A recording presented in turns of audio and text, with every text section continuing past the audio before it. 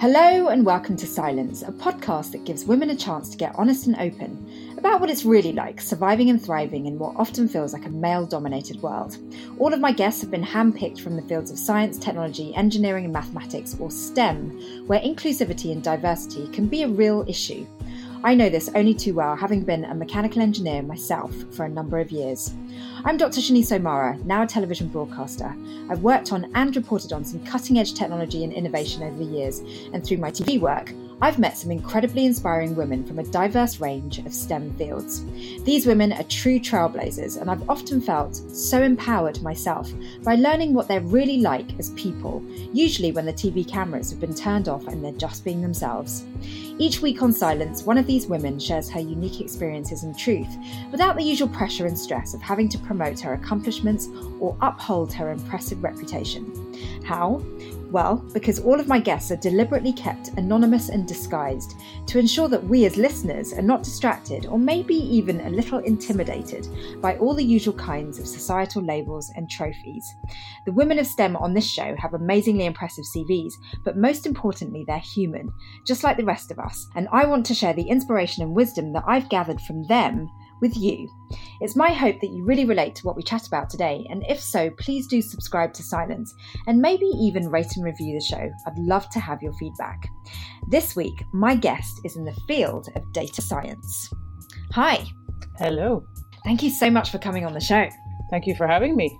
How do you feel about this whole thing being anonymous? Is that weird for you, or are you used to it? It's a little bit unusual. I do speak to the media quite a bit, and of course I'm quite passionate about the business I'm in, and also specifically around diversity in this industry. So I'm used to speaking to media, and I'm used to doing it as me, and sometimes also in order to specifically promote my work.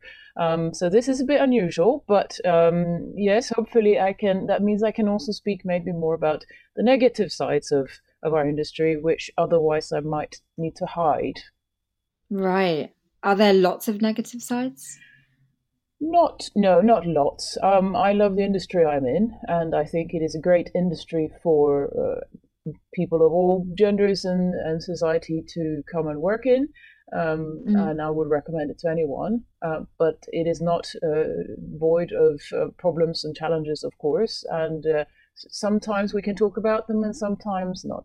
I mean, before we get into that, what exactly does a data scientist do? A data scientist is typically an individual who looks at large data sets within companies. We are talking, there are three types of large or complications in this sense. We have actually large data sets, which consists of gigabytes, petabytes, terabytes of data, where you have to find some kind of signal. There are data sets that are diverse in the sense of you might want to combine numerical data with text data, for example. And then there's data that moves very rapidly, like Twitter feeds, for example, which are coming out at an incredibly high rate. If you want to analyze any of these to get value for the business you're in, you are typically a data scientist, and it means that you are applying computer science, programming, mathematics, statistics, machine learning, and generally problem solving and analytics to try to find some interesting pieces of information within that data. Right. And is this something that you dreamed of doing when you were a child? I mean, I'm guessing that maybe when you were a kid, this kind of science didn't really exist. No, I could never say that I really dreamed of this. And actually, I do come from a STEM background. My dream was actually to become a physicist. And since I was a teenager, I dreamt of becoming a physicist and becoming a scientist in general. And I did that. I did get a degree in science first before wanting to leave academia and try something else for a career, and that is how I ended up in data science. So what about physics did you love when you were a child? I think it was this idea of understanding how things worked. I was a very curious child, and I even have this distinct memory of when I was quite young, probably about 9 or 10, and my mother explained negative numbers to me, which completely blew my mind. Was the idea that there were numbers that were opposite to the positive numbers. And I remember trying to tell my friends about it, and they couldn't care less about it. But I think I've always had a curiosity to try to understand how things work, and physics was the ultimate way to try to understand how our world, how our universe functions. Was your mum one of your inspirations then? She is. She was not a scientist herself. She was an office worker, a white collar worker who built a good, solid middle class life for us. But she did value education, and she was a very strong woman. She brought me up on her own, and she also was involved in politics and other extracurricular matters where we lived. So she was a very strong woman, and of course, it showed to me that there were no boundaries for what you can do as a woman. You mentioned earlier that when you were explaining negative numbers to your friends, they couldn't care less. I mean, was it really obvious from that young age that you were going to end up being in some kind of STEM field eventually? I don't think so. Not until my teenage years when I really set my mind for it. But otherwise, I was the first one in my family to study a STEM subject. It was not really something you did. In my family, it was more about getting a career that would give you a decent salary and a safe job. So I was the first one to go for something like that. But again, I had a lot of support from my family. My mother was extremely proud of me when I got my degree. But I don't think it was necessarily obvious that that was where I was going. So why did you brave it into a subject where it wasn't really expected that a girl might study it? I think it was a certain level of single-mindedness. So in those teenage years, when I started to become a little bit more independent in what I studied, what I was reading, and I started to read books about physics on my own. And school otherwise tended to bore me, so I would read on my own. And I just developed a passion for it. And as I said, from other role models in my family, I saw that you should do what you want to do. You should work for what you think you can do, and I think it just made a decision simply that I was going to become a physicist. It was, I can't really describe it. I guess it's in my nature to set myself goals and go for it. Right. And so what was the kind of dream back then?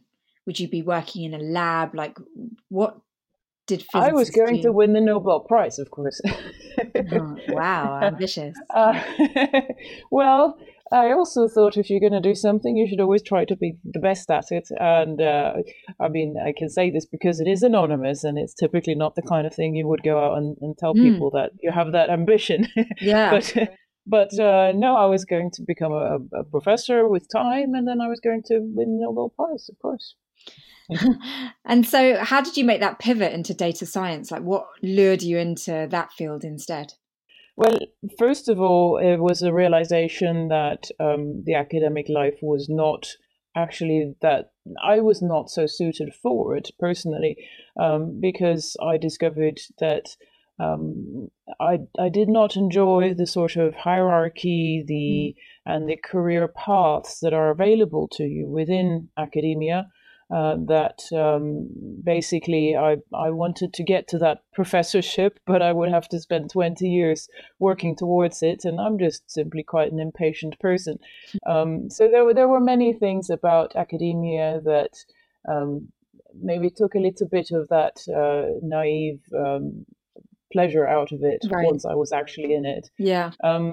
So first that was the realization of I'm actually not sure I enjoy this. And then the next one was, well, what can I do outside of academia, which was not very clear, as my type of research was not very applicable for industry.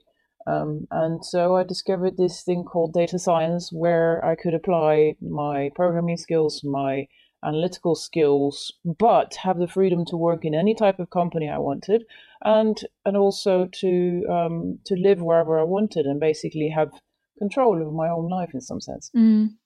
It's interesting because you seem to have had, as you grew up, you seem to develop a stronger sense of who you are and what you want out of life. And your career decisions seem to have kind of run in parallel with that self-knowledge. I say that because I kind of had the opposite, where I studied mechanical engineering and then was really wanting to go for a job in industry because of the money and, you know, the ability to climb up within a company. But actually, my true heart is in research. I kind of wish I had stayed in academia. There are all types of jobs and there's all types of people. And the one thing that I say to younger people today when they ask me for advice or my thoughts on the industry is that the most important thing is that, first of all, you yourself understand, what do you want? What makes you happy? What would make you jump out of bed Monday morning to get to work? Right. And then after that, look at, well, what kind of a job would allow me to do that? Life is too short, I think, to be unhappy. And especially as we spend so much of our time at work, that is a very critical component to our happiness. And so I see far too many people who are unhappy, but who either do not dare to change careers or just don't know what else is out there and how they can get it. So what's your day job like? You know, why are you happy to jump out of bed on a Monday morning? Well, so now my job has moved on a little bit to also include being a team leader, essentially, and working with people and helping to make the most out of them as a team and as individuals. And that I find very exciting. It means that no day is the same as the next. I have very varied work duties. So again, I like that variety, that I'm not doing the same thing over and over again. And I really like to encourage and develop people. I once heard that the best, someone once told me that the best leaders are the ones who actually create new leaders. Right. And so you're not a leader until you've created new leaders, other leaders from your leadership.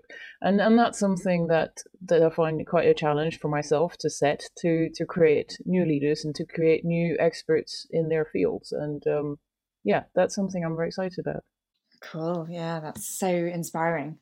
So what's the ratio like? You know, because I haven't had the impression that all throughout your academic career you've actually been aware or even held back by the fact that you're female in a very male-dominated industry. No, certainly not in academia. I have to say that I hardly noticed any form of gender discrimination or that it was an issue at all in academia. My area of physics was quite balanced to start with, and so many of the PhDs around me, etc., were also women. So in academia, that was not an issue at all, I would say. That's so unusual, isn't it, for physics? And it's interesting also because obviously I left before I got very senior, so it is quite possible that I would have encountered it later in my career had I continued. But certainly at the sort of junior levels where I was, I didn't notice it. So even at undergrad level? No. I mean, I can't say that the ratio was 50-50. It certainly was not that. But I can't say that I felt treated differently, either positively or negatively, for being a woman. That's so great. I mean, often physics is very heavily male dominated, and you know, I've had a few physicists on this show and they've talked about kind of feeling very intimidated and shy to participate in class and things like that. Doesn't seem to have affected you in that way. No, and I guess it comes back a little bit to the fact that I grew up alone with my mother, I think, in that for me, it was perfectly natural that if I had an opinion about something, I was going to say it, and I wasn't shy about it. And and so I was never held back at home. I was never shy in school to say my opinion, and that's continued with me my whole life. That at least there have been no boundaries within myself. No, I've been very happy to just go ahead and do whatever I wanted to do. Um, but it's only now, once I'm in industry, where I do feel a more tangible presence of a certain prejudice.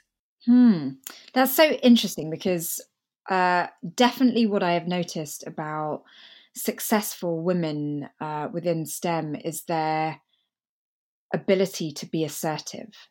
So it sounds like you really did develop that skill early on, but now that you're in industry, you're being kind of pushed to your limits with it. Is that true? Yes, yes, yes, and I guess you have to be. It has to be in your nature a little bit to get through STEM. To at this point anyway, it has to be a bit in your nature to be not shy and to be assertive, as you say, and to not care about what others may think of you, because it will be at times a lonely place to be. So you have to have a little bit of a thick skin, and that is something that I hope with all the events and activities and conversations that are happening in this space, such as this podcast, for example, that with time we can change that. When that fraction of people will approach 50-50, then you can be any type of personality you want, hopefully, and still succeed. But those of us who did this 20, 30 years ago, we needed to have a bit of a thicker skin to get through it. What kind of challenges are you facing currently? Well, I mean, there are obvious things like if I go to a meeting with a male colleague, that the people in the room will tend to face my male colleague first and expect that he is the one leading the conversation, even though it may be that that person is junior to me and I'm actually their boss.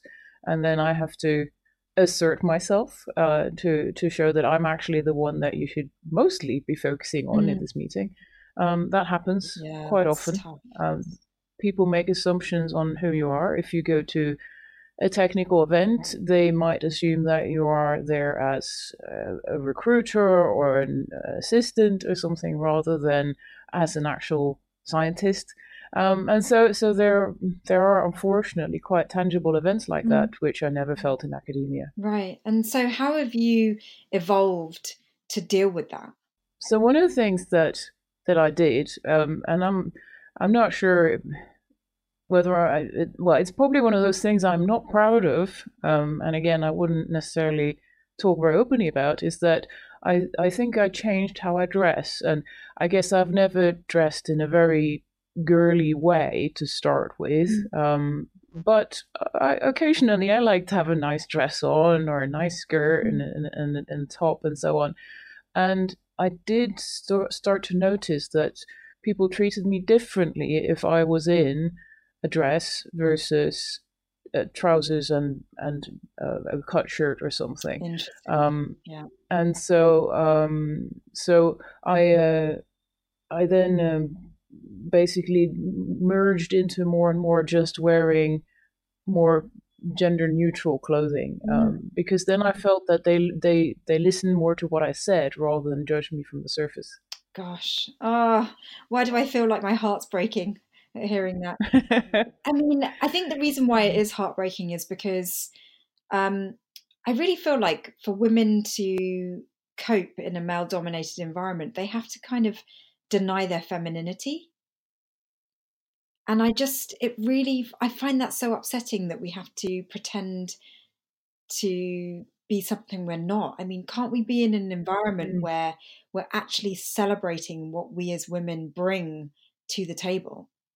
Yes, and I think there's other times also. So that's surface, but of course we are also, I think, conforming in our personalities and internally as well. And for example, if you get upset about something in a conversation, it doesn't really matter whether you sort of if you're justified or not in that, because you're often then called out as being emotional, as as being either too soft and too sensitive, or being a bitch and being too Right. aggressive. And I think that as women, we walk a very tight rope Yes. there of getting the communication with others right. Men have a much wider spectrum where they are forgiven for being one way or the other, whereas as women, we have a very narrow spectrum where we are sort of accepted. Our response is accepted. So how do you deal with that tightrope?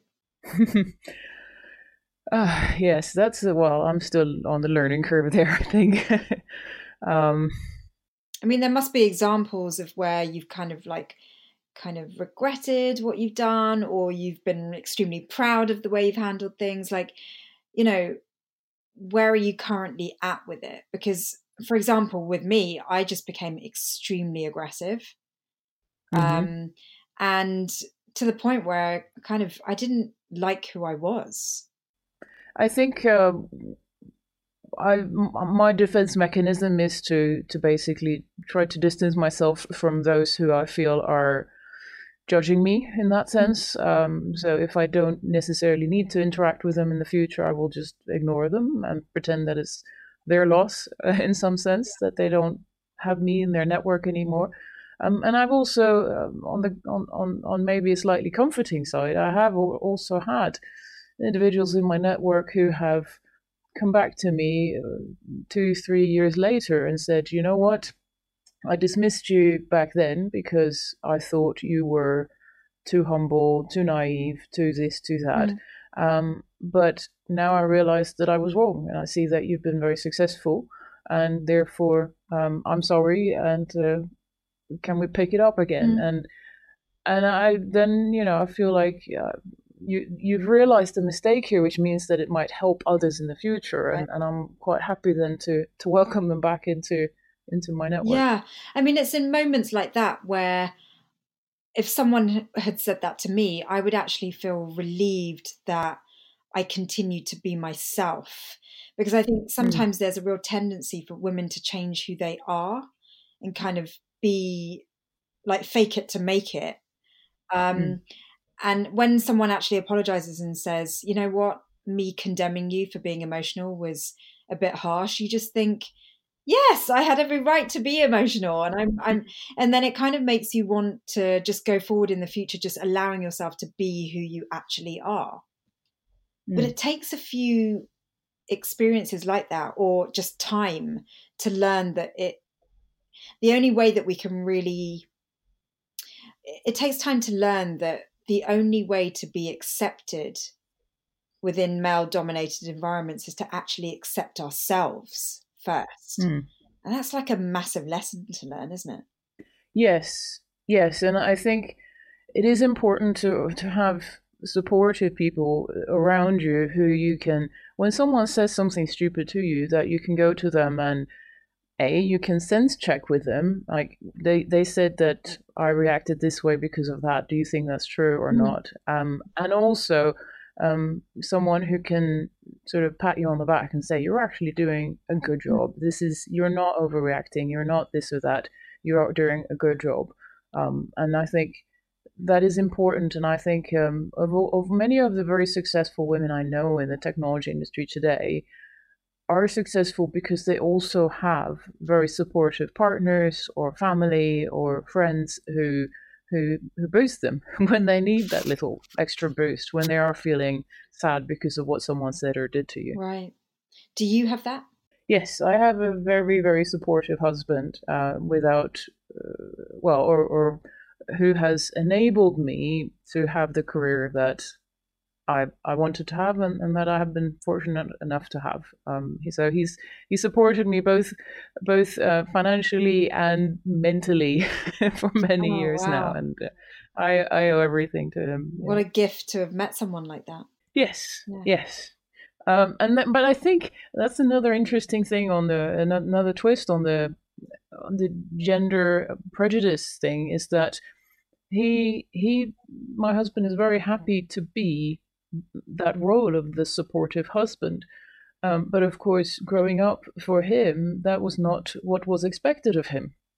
And so when we met and we realized that actually I wanted a career and he was happy to be in my shadow and supporting in some sense, then it was a revelation for both of us, because I didn't think men like that existed and he didn't think that women like I existed. Yeah. And I think many men actually hesitate to even offer up to doing that role simply because that's not what they think is expected of them. Yeah. I mean, how did you meet?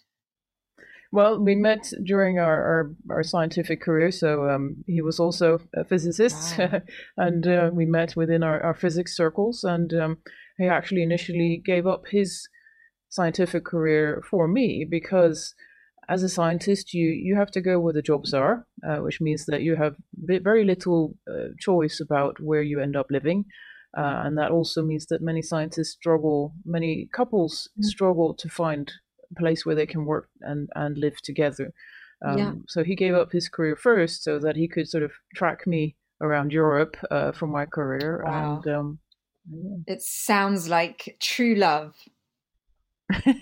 oh, yes. I'm always so fascinated about the kinds of partners my Women in STEM guests have, because we're such capable, powerful alpha females. And I always wonder what kind of man would suit women like that, or women. I mean, I always wonder what kind of partners would suit alpha women like that. What do you think is the secret? I think it's about being equals on every level, from who does the dishes to ultimately also on an intellectual level. So whereas my husband is very supportive and he's very happy to let my career take precedence over his, he is by no means a dud himself. He has a very good job himself, and he has a career of his own as well. But he's just happy to let me do that, because he actually takes pleasure in seeing my career come along as well. What I've also seen is that many women who are in a similar situation to myself, they actually work with their husbands.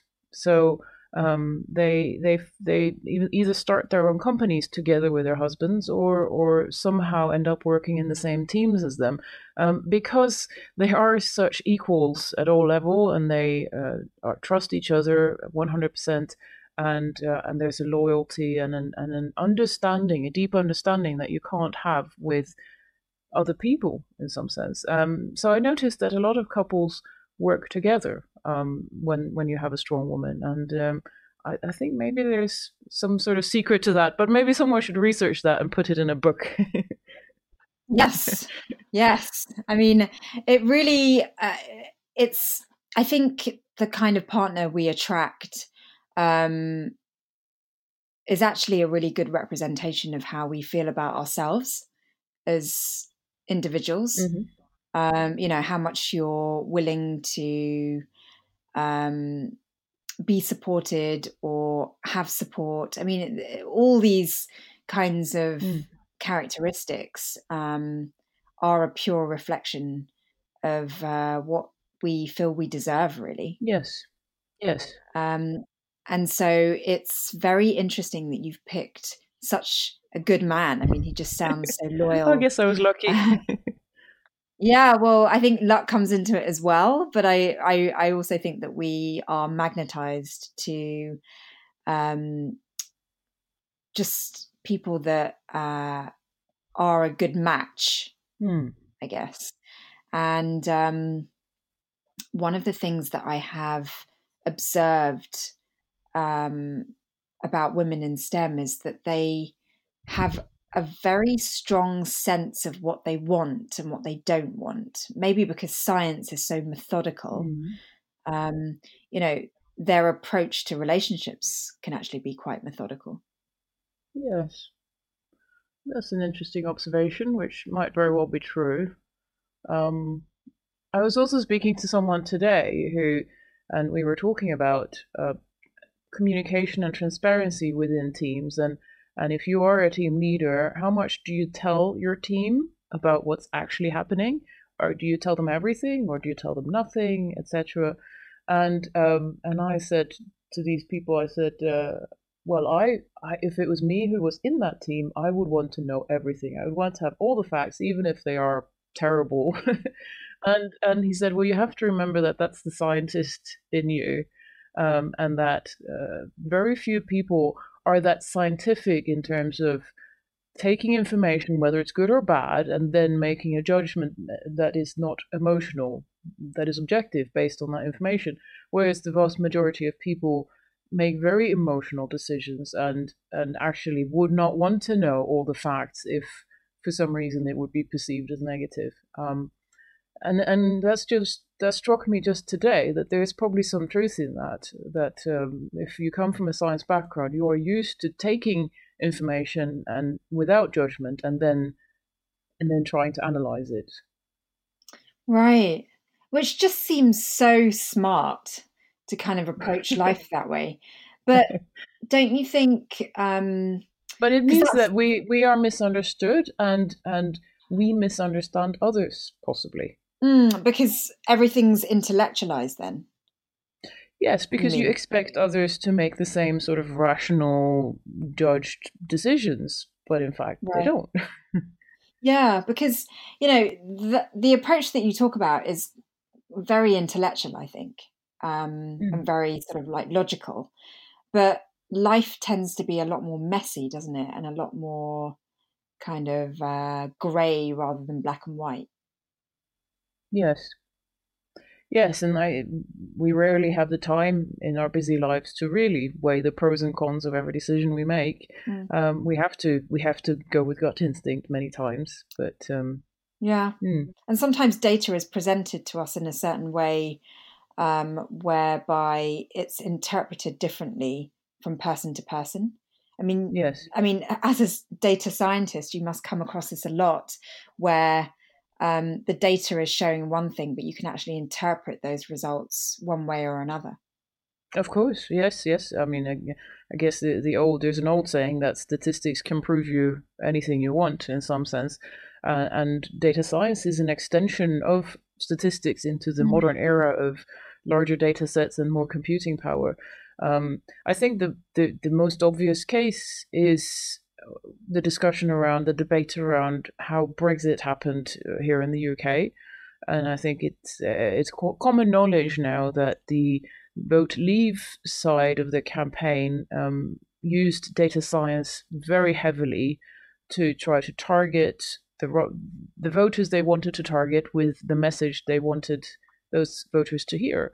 Whereas the Remain campaign were not so active to use data science. And of course, we have the whole Cambridge Analytica scandal and such coming as a result of it. But I guess what I'm trying to say is that there is a challenge with data science, and there's a debate in our community around the ethical use of data science and how it can be used to influence people. And I think actually that brings back a very important point about diversity as well, because for companies to act ethically, it becomes harder if you have a more diverse team. If everyone looks and thinks the same way, then it's easy for them to sort of maybe stray down the wrong path, because there is no one saying, hey, I'm not sure this is right, we should be doing this. Yeah. Whereas if you have a mixed team with mixed backgrounds, experiences, gender, viewpoints, then hopefully someone in there will go, we should really think about whether this is the right thing to do.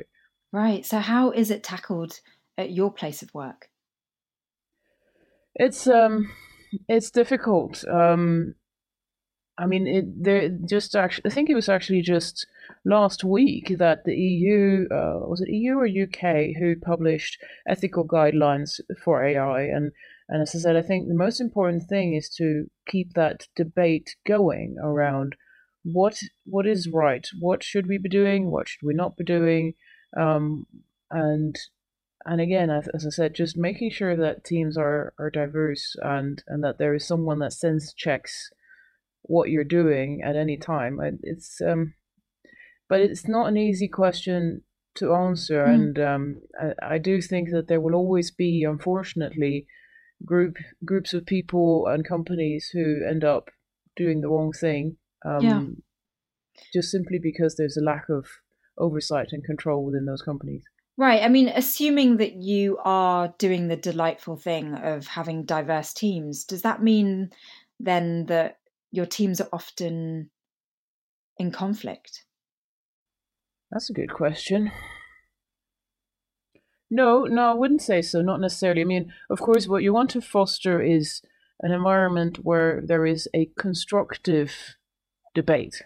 So, of course, you want everyone within a team to constructively criticize what you're doing at all times, because that's the only way to innovate. That's the only way to grow as a team and to be successful, is to point out where the product you're building is not right, and how you can improve it. Of course, what if as a team leader you then need to look into is, or be careful of, is making sure that it is indeed a positive, safe environment where for this constructive criticism, and that it doesn't turn toxic and negative, or bullying type of environment. And that's, again, a difficult line to tread. This might be a bit of a controversial question, but when you're analysing data, do you know what result you want before you found it?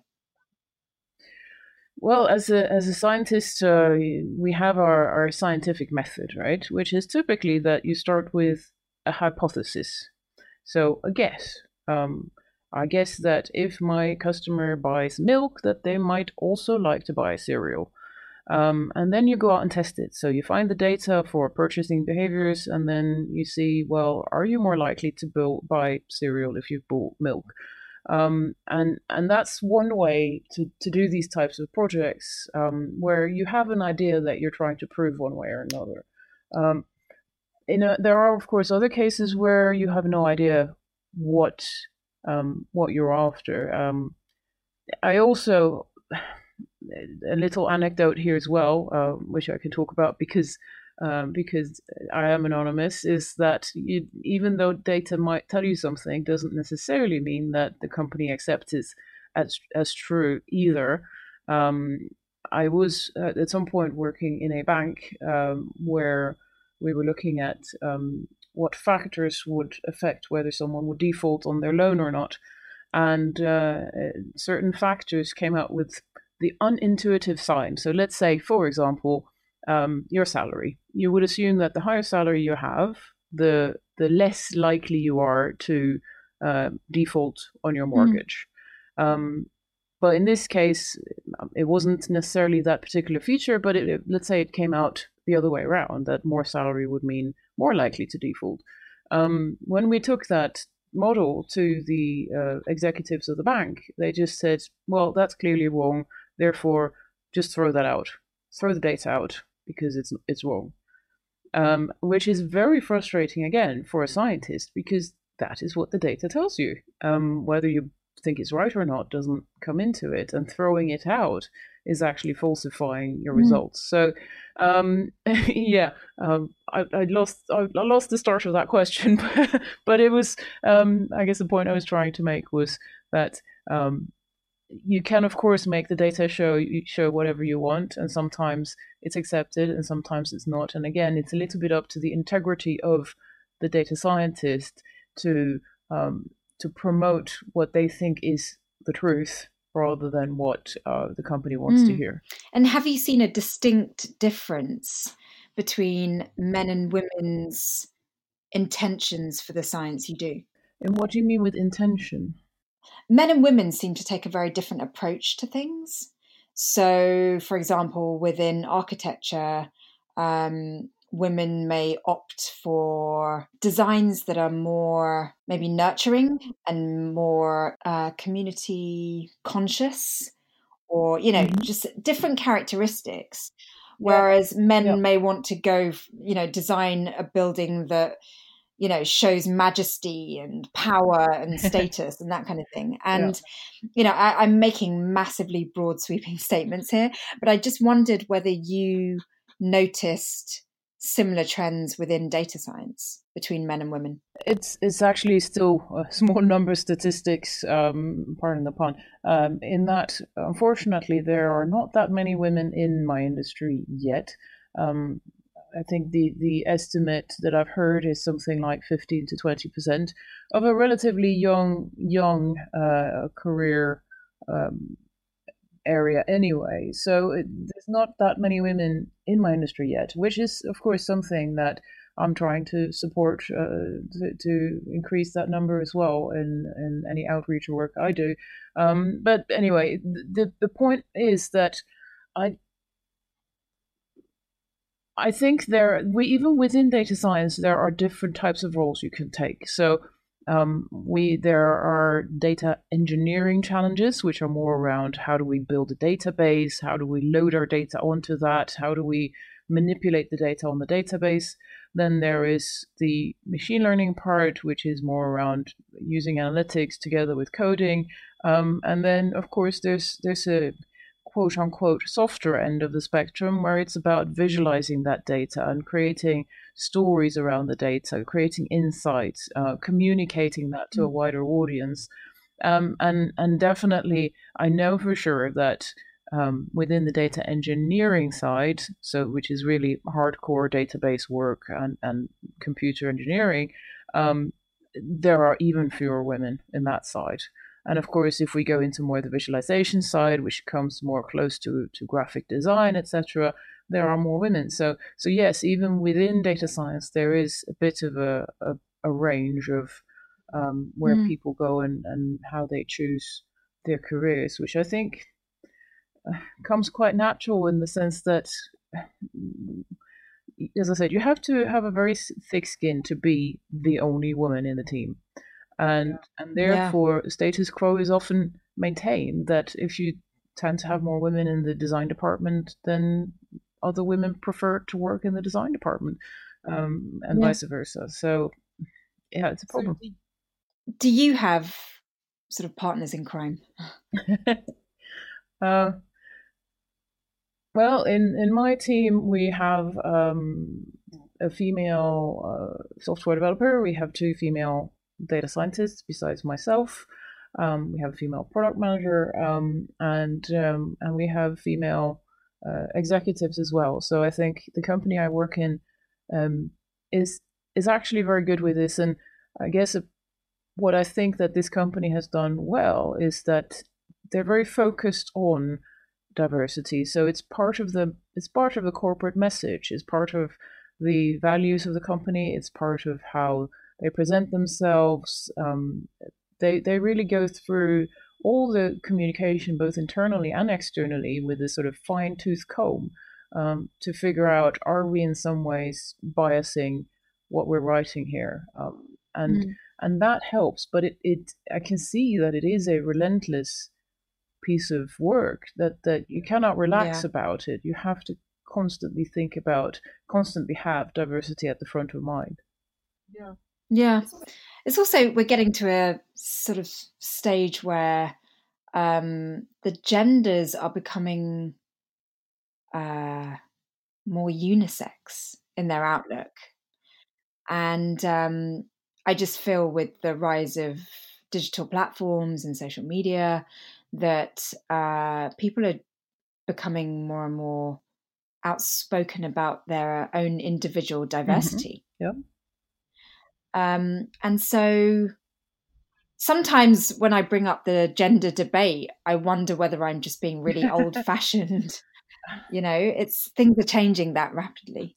No, I don't think it's old-fashioned, and we have to also remember that many of us live in the metropoles of the world, in London, for example, or we live in Berlin or Paris, and we are seeing the tip of the iceberg in terms of these sort of issues. I have traveled. I have presented data science in other countries. I have presented in rural Germany, for example, where it is miles away from the gender debate we see in London. Places where even homosexuality is considered really a sin, right? So they are way apart from where we feel we are talking about gender fluidity, etc. So I think it will be a long time before the whole world will see gender in such a fluid way. And in the meantime, we need to keep pushing the agenda for women worldwide, because it's a struggle worldwide. And maybe if I can add one thing though that could potentially be a benefit going forward is also remote working. There are more and more opportunities now for everyone to work remotely. So using video tools and chat tools and code sharing, etc. I think that's actually an opportunity for women as well, that they can be more flexible in their working, but yet have great careers where they're not judged by if they're wearing a dress or not, for example. Yeah, yeah. I mean, on that note about femininity, you mentioned you're married. Where, if anywhere, does kind of maybe motherhood fit into your life? Is that something you've thought about? Well, it's in the early stages of my career. Obviously, it was not a rush. It was something that could wait, and my career has always been a bit of a baby for me. It was something that was very important to me, and something that both me and my husband treasured in some point, in some sense. And so for now, that's where the focus is. But who knows what the future will bring? Right. Yeah, I mean, it's always so difficult for women, as power women, alpha women, whatever you want to call them, like to really fit everything in. I think actually there's sometimes you see these profiles of these super women, right, who have amazing careers and they have 5 children and they do pro bono work and this and that. Somehow, I don't know, they're supposed to be role models, but for me, they just give me a bad, make me feel guilty for not being able to juggle as much. I totally agree. And, I often ask on this podcast, what does having it all mean to you? And some women have got quite passionate about it and saying, having it all is just such a myth. It's impossible to have it all. I mean, you can seem as though you have it all, but there's just no way you can have it all at the same time. What are your views on it? Well, I feel so. Obviously, I have been very driven in my career my whole life. As I said, I decided I was going to become a scientist when I was in my teenage years, and I pursued that, and I was successful in that. And then I decided I wanted a different career, and now I've had that. And so I'm very driven and ambitious, but at the same time, there's a little lazy side in me as well, which would be very happy to just, lazy about a bit at home and potter about a garden and so on and so forth. And one of my teachers once said to me, what if you just try to be content? I thought that's the word. I don't even really know what it means, to be honest. And why? Because there was always something driving or urging me forward my whole life. There was always another rock to climb, essentially, and I'm proud of that. It has made me who I am today. But I have, as I get older now, I realize that the actual challenge in life, I think, is being content, and that doesn't mean that you have to give up or accept second best. Not at all. But finding a place where you are happy and content with your life, whatever that is. And it comes back to knowing who you are, understanding yourself, and finding that contentment. So that's my having it all, finding a place where I am content with what I have, whatever it may be. I'm not there yet. That's so beautiful, though. I mean, have you always had a strong sense of self? Because I really do feel like you know yourself well, but has it always been that way, or has it been a journey? Of course, it's always a journey, but I think, I was a thoughtful child. As I said, I was curious. I was observing things. I was thinking about, as a child already, I was thinking about why do people behave that way or this way, and then, as I think actually many of us do, went through a bit of a depression in my teenage years, which meant that I basically had to understand myself, because otherwise I wouldn't have become healthy again. So through therapy, which was a good way to start that journey of self-understanding, and I think I basically, for the rest of my life since then, I've been trying to understand who I am and what it is that motivates me and what makes me happy. Yeah. I feel that with this podcast, I am actually moving into the realm of emotional and mental well-being, because you can't really have a successful career or a successful education without taking a look at one's emotional well-being. But it's not something we're taught at school.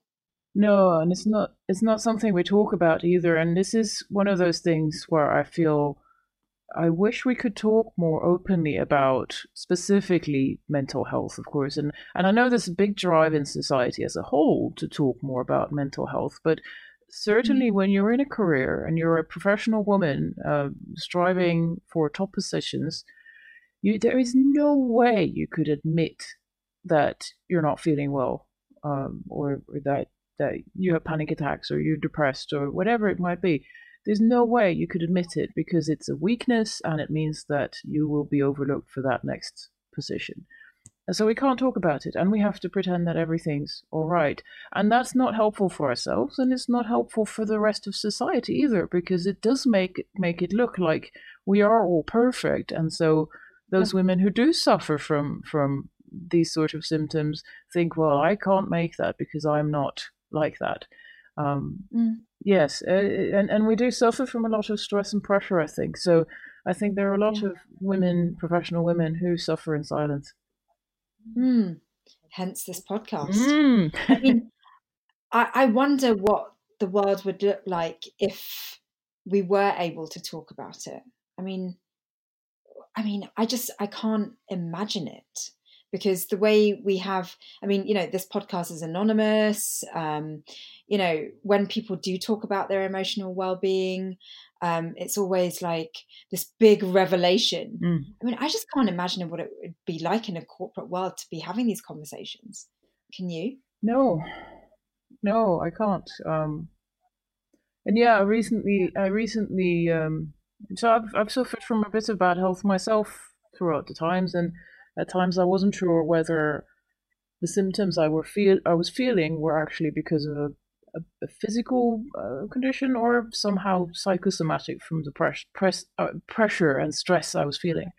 And I found myself really, really wishing that it was something physical, because if I had to go to my boss and say, well, I need to take time off because I have illness X, they would go, oh, I'm so sorry. I hope you get better soon. Need any support you need, take the time off. Yeah. And if you go and say, I need to take time off because I'm depressed, it's a very different reaction. And again, there's a stigma that follows that, even if you were to come back to work after a period of time off. So what's actually amazing is the number of women who are fully functioning at work, not just women, men as well, who are fully functioning at work, but actually, look back on those times where they were juggling or spinning so many plates and saying, yeah, I was really depressed during that time, but it was actually work that covered it all up, because I just kept busy. Yeah. Yes, I think it's true. And I think that's when people get very hurt and very ill, when they continue then to push on and pretend like everything's fine and bottle it up until they reach breaking point. So it's a conundrum. I don't know. I would never go out and openly admit that I have depressions, because I would worry what it does to my career. However, I wish we could all do it. I wish there would be a day of amnesty for everyone to go on that day. You know what? I don't feel well. They could just get honest. Yes. Yeah, and tell it how it is. Oh my God, that would just be so freeing.